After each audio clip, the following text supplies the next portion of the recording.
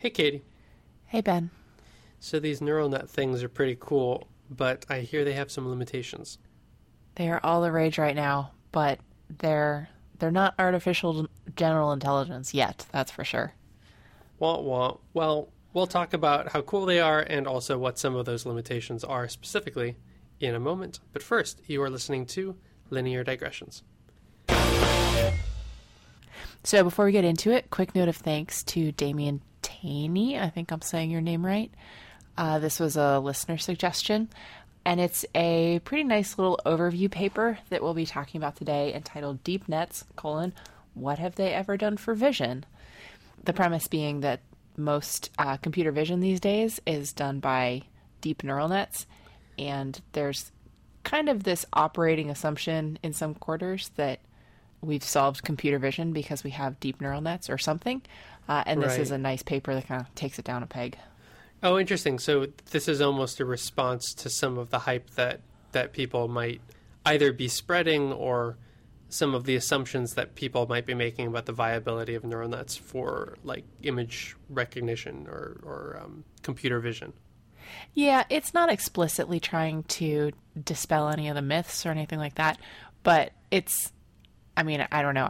I might have a particular perspective on this because I do this professionally, but you start to hear an awful lot about a lot of hype around AI and deep neural nets without necessarily always people understanding where some of the weak spots are, and that's worth interesting.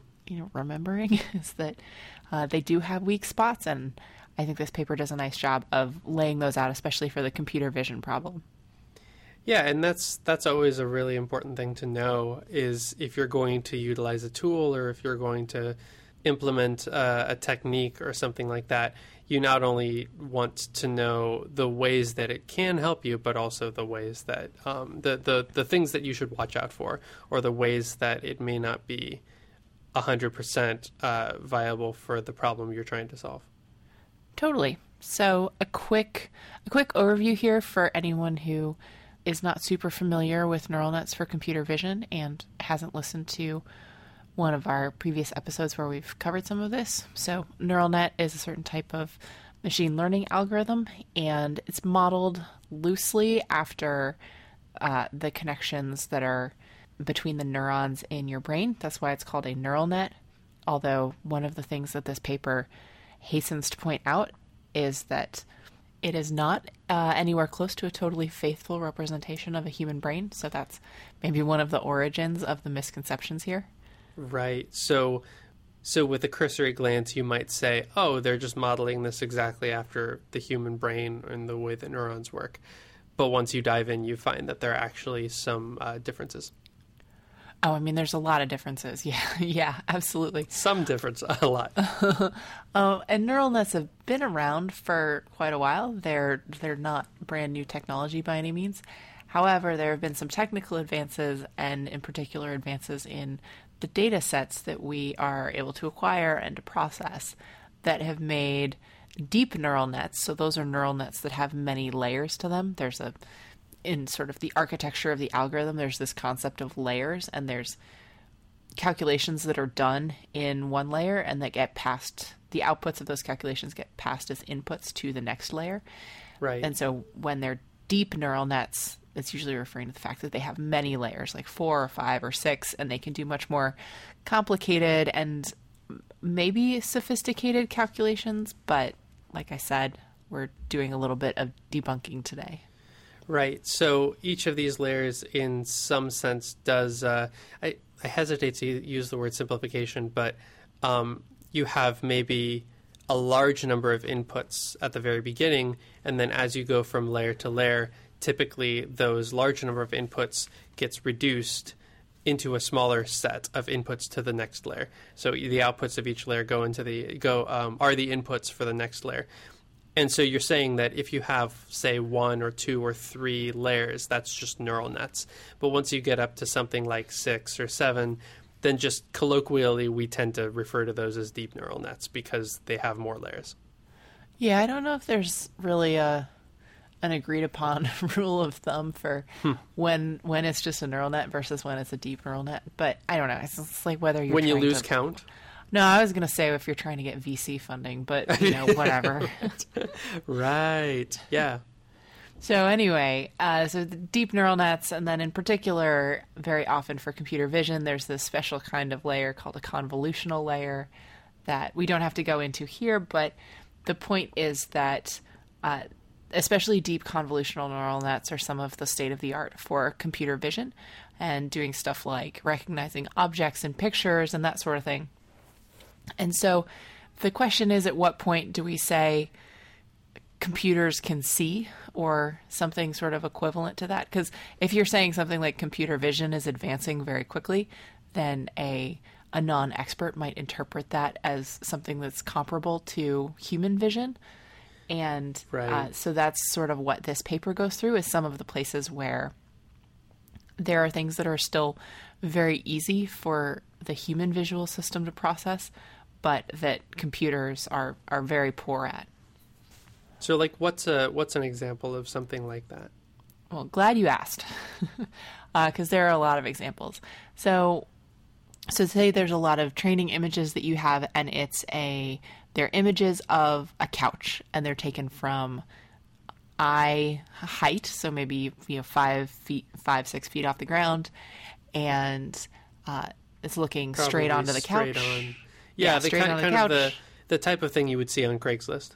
Exactly. The first picture you would see, not like the second or third where they're trying to show you from the different angles and you get it, you trying get the to good hide side. the rip in the side, and Yeah, exactly.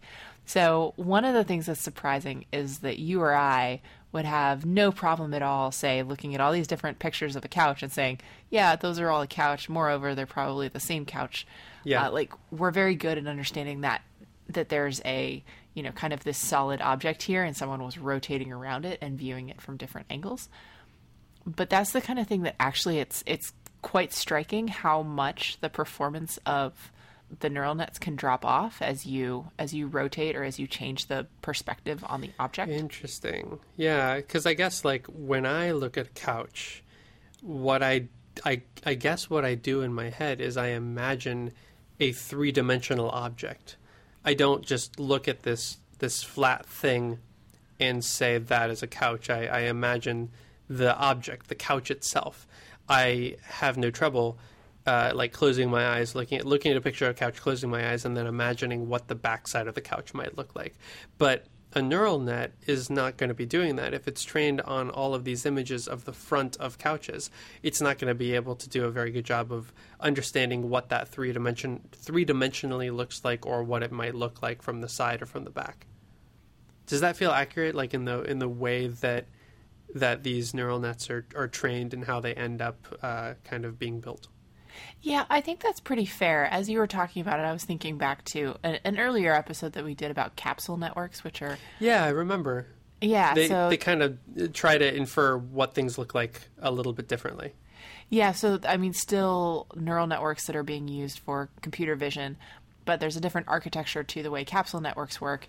These are very new, and it's not clear that exactly how good they are, but it seems like they have some interesting advantages. But they're particularly built with the idea that they should be flexible to changes in pose. So that's when you're sort of rotating the object, or you're changing its orientation, or your height relative to the object, those kinds of things. And so anyway, the takeaway that I take from the fact that capsule networks have to exist is that even though we've been working on computer vision with neural nets for, especially with large amounts of data for years now, that it's such a hard problem to crack that some of the smartest people in the field went back to the drawing board and said, maybe let's just declare bankruptcy and see if we start over again with some other kind of architecture.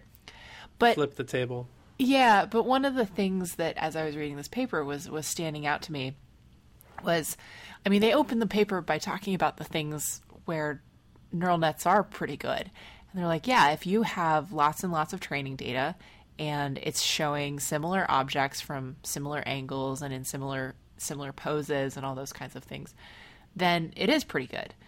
There are certain types of problems where the deep neural nets do quite well. Now, where it starts to break down is where you're doing things like you're rotating around the object. They gave a good example of transposing objects in a picture that don't make sense to each other. So they had a picture of a monkey and then it's holding a bicycle. Like you just Photoshop a bicycle over top of it. But then the computer doesn't have any examples of a monkey and a bicycle in the same picture. Yeah. And so it'll start misclassifying things. But we as humans we're like, well, that doesn't make a lot of sense, but it's a monkey and a bicycle. I don't have any struggles with that. Yeah. And like our biggest struggle with that is why? yeah, but then you're like, well, somebody just photoshopped a bicycle on top of a monkey. Like, it's the internet. It's not that big of a struggle, yeah.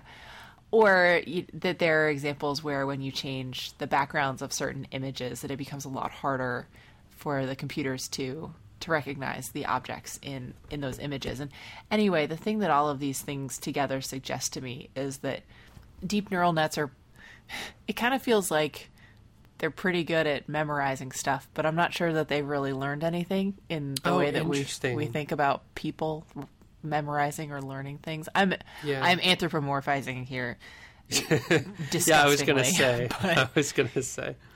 So yeah, that's an interesting way of putting it. I'd never thought of it that way, but yeah, the idea of almost memorizing as opposed to comprehending is an interesting way of putting it. It's also interesting that what we define, and this is not really directly to do with the topic, but just a thing that came up for me. It's interesting that the way that we classify, the way that we define the verb to see, of course, it would be centered around the way that we process images and the way that we process visual input and the way that we understand it, classify it in our own heads, and also the things that we can do about it, do with it. And I imagine that if the machines had created humans, then, they would probably be measuring us against whatever the things that they're good at. But that's sci-fi. Yes, that would be a very Will Smith podcast. Movie. Yeah. Oh yeah, what would that podcast be like? I have no idea. I mean, would we be being forced to do the podcast by the robots, or would it just be our analogs, but robots? These are questions I don't have the answer to. You can edit this out if you want this. All right. So some other things where humans are quite good. Yeah. So some other things where humans are quite good, but the neural nets are spotty, let's say, is around stuff like transfer learning and zero-shot learning and sort of semi-supervised learning.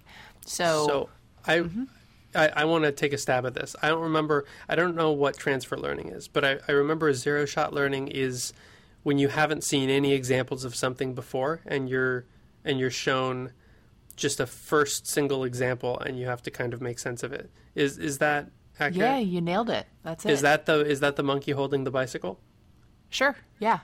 All right. And so that's I'm really proud. Example. Yeah. And so transfer learning, learning I think is pretty closely related, although it's not literally the same thing. Transfer learning is the idea that you train on one type of data and then explicitly try to extrapolate it to some other use case. Oh, okay. So you train on okay, maybe this won't work, but you train on dogs and humans and then you try to understand monkeys? Kind of, yeah. So one of the good examples here is that you might imagine you have two different data sets and you want to do image recognition on both of them. And so one of them has lots and lots of examples and one of them has only a few examples. And they're different data sets, and so it's not like you could just combine them together. But sometimes what you'll do is you'll pre-train the network on the bigger data set, and then you'll have the smaller data set just make tweaks to the values in the neural net, that kind of thing. So maybe I'll take a different stab at it. This is like you're trying to classify monkeys and you have a whole bunch of low to medium resolution images that are monkeys, and then you've got some high resolution images that you're trying to classify, but you don't have any high resolution test examples, and then you kind of try to train on the low to medium res, and then transfer learning hopefully gets you a good shot at classifying the high res ones. One of the examples they give in the paper that we'll just let the experts be Yes, experts here. I We'll should take just stop their talking. example. So imagine that you have data sets of faces, and one of them is used for facial recognition. And then sometimes another task that you might have is facial expression. Is this person smiling, or are they frightened, or, making some kind of, there's some kind of emotional label that's attached to the expression on the face.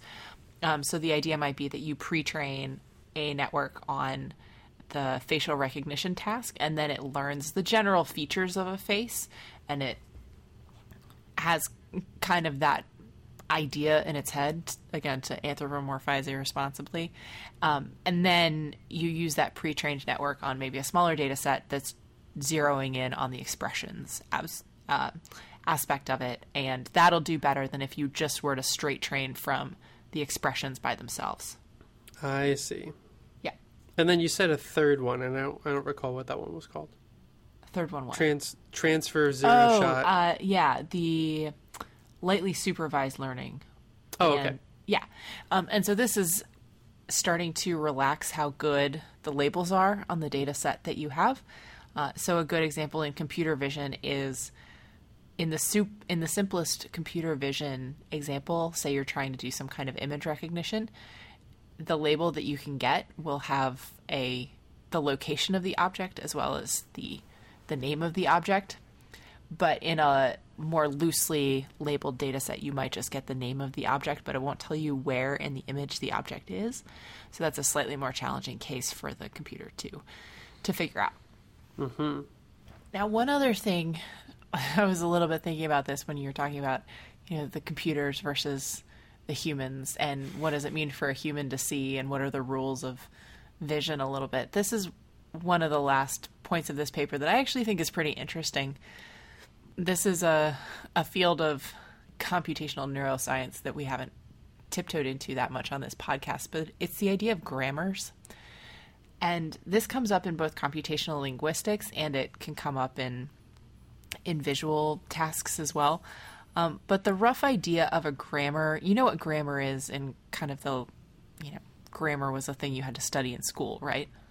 Mm-hmm. Okay.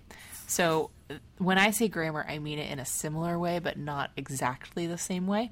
Have you ever heard of something like the grammar of graphics? No, I have not. Okay. That's another example if anyone's familiar with that, but it's the idea that there's certain rules for if you're doing something like data visualization for how you layer the different elements on top of each other. So much like you use periods in this way and commas in this way with grammar in a language, or you use semicolons in this way in a programming language, the grammar, you have like a visual grammar where you say you don't use yellow and orange next to each other in a chart or something like that. It's a little bit deeper and more profound than that. I mean, I think you're gesturing in the right direction. But I'll take the linguistics example because it's a little bit more well developed. So this idea goes back a couple of decades, and I'm going to try to do it justice, but I will almost certainly get aspects of this wrong. But there was a linguist, the most famous linguist to work on grammars was a guy named Noam Chomsky. And what he was trying to explore was whether there was something called a universal grammar, which is the idea that language has a genetic component. Because he was noticing that there are certain patterns in the language that we all speak, and there's moreover certain mistakes that you or I might make in grammar and that everyone does, but there's certain mistakes that we never make. So I might say it's grammatically not a great sentence for me to say something like, me and my dog went outside. It should be like, my dog and I went outside. Mm-hmm. That's not what I'm talking about. What I'm talking about is sentences like, well, here's a silly one, but you'll hear it immediately. I opened the big red barn. That sounds fine, right? I opened the door to the big red barn. You would never say, I opened the door to the red big barn. Right? Yeah, so, and I don't know why. Right? And so it's really easy to come up with examples of places where we would there's just patterns in the way that we speak that we completely take for granted, and where we would never change things around, but not for reasons that we could really articulate why. I certainly can't articulate why, because I was not aware of this until you brought it up, and now it's kind of bothering me. I think it's so interesting. I love reading about. I think this stuff is so cool. Anyway, yeah, that was a distraction. The point is, what does this have to do with computer vision? Well, there's analogs for the types of patterns that you can have in images, and so let's take the example. Yeah, so let's take the example of you're trying to do image recognition on just simple Roman characters. So you're looking at a picture and you're trying to figure out what letter is in the picture. So humans are very, very robust to things like you could have the character be italicized. It could have a weird font. It could be serif or sans serif. It could have pieces missing out of it, as long as those pieces aren't too numerous or arranged just so that it breaks up the flow of the letter. Like, imagine all of the things that happen in CAPTCHAs where they I was gonna say take little pieces out of a word or out of a number, but you still can recognize it. So those are ideas of kind of a grammar, that we have ideas about what the rules are for how you can manipulate, say, the image of a Roman character and still recognize it as the letter A or the letter B. We have no problem with, say, the letter A that's been shaded in kind of weird.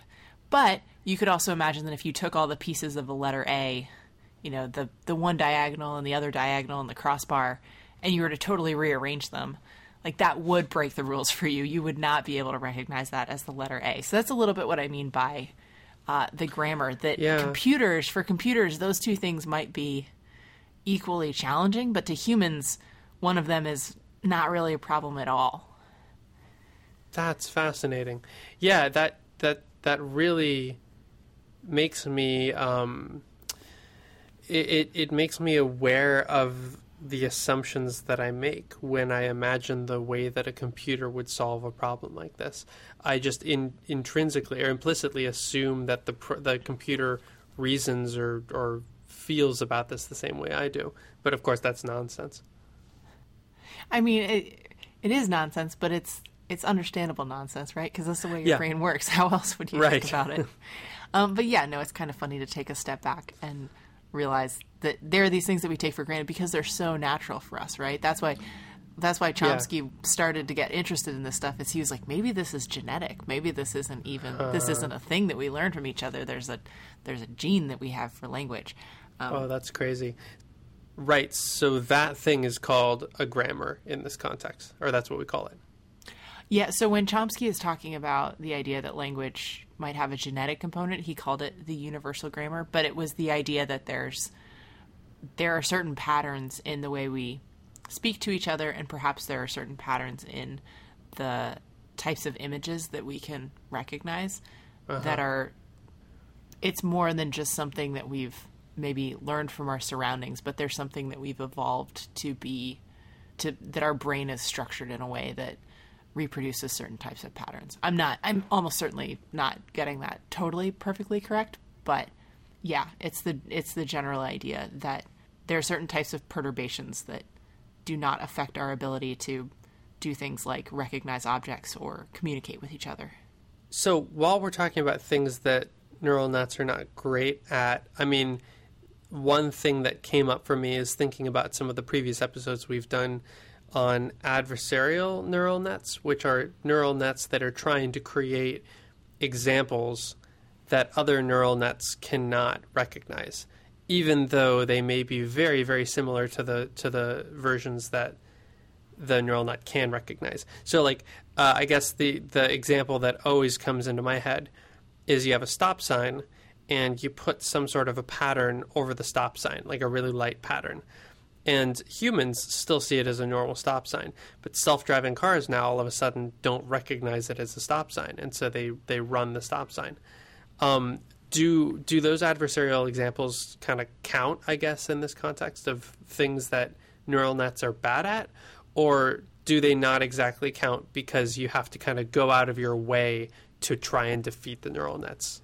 Oh, that's an interesting question. I think they count in the sense that it's a place where the neural nets don't line up with our idea of human vision, because a human wouldn't be fooled by that. But it's an interesting point how many, usually the way that we make these adversarial images is not by taking a real life object and putting a thing over top of it. We'll take an image that's already been recorded and start to manipulate it pixel by pixel until the neural net gets it wrong. And so what you might take away from that is that those adversarial images actually have to be very carefully constructed. And of all the semi-infinite numbers of adversarial images that you could generate, there's only a very, very small subset of them that actually fool the neural net. Mm-hmm. So it's almost like you're saying, hey, this neural net has a weakness, which is this carefully constructed weakness that we went out of our way to create. A little bit, yeah. That would be kind of the case for any technology, really. Yeah, I mean, who among us doesn't have weak spots, right? Yeah, I mean, even Hercules had that heel. That was Achilles, but yeah. Oh, God. I'm an idiot. I was going to say even Hercules had the Achilles heel. Okay, let's just leave that in because I need to be called out for that. I was going to say, I think we've done all we need to do here. That was actually the last thing we wanted to talk about. Let's call it a day. Embarrassing. All right, I started nice and weak with no pun, and I ended strong by making a fool of myself. Thanks for listening.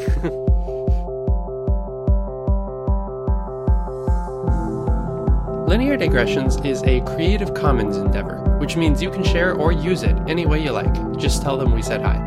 To find out more about this or any other episode of Linear Digressions, go to lineardigressions.com. And if you like this podcast, go ahead and leave us a review on iTunes so other people get to listen to this content too.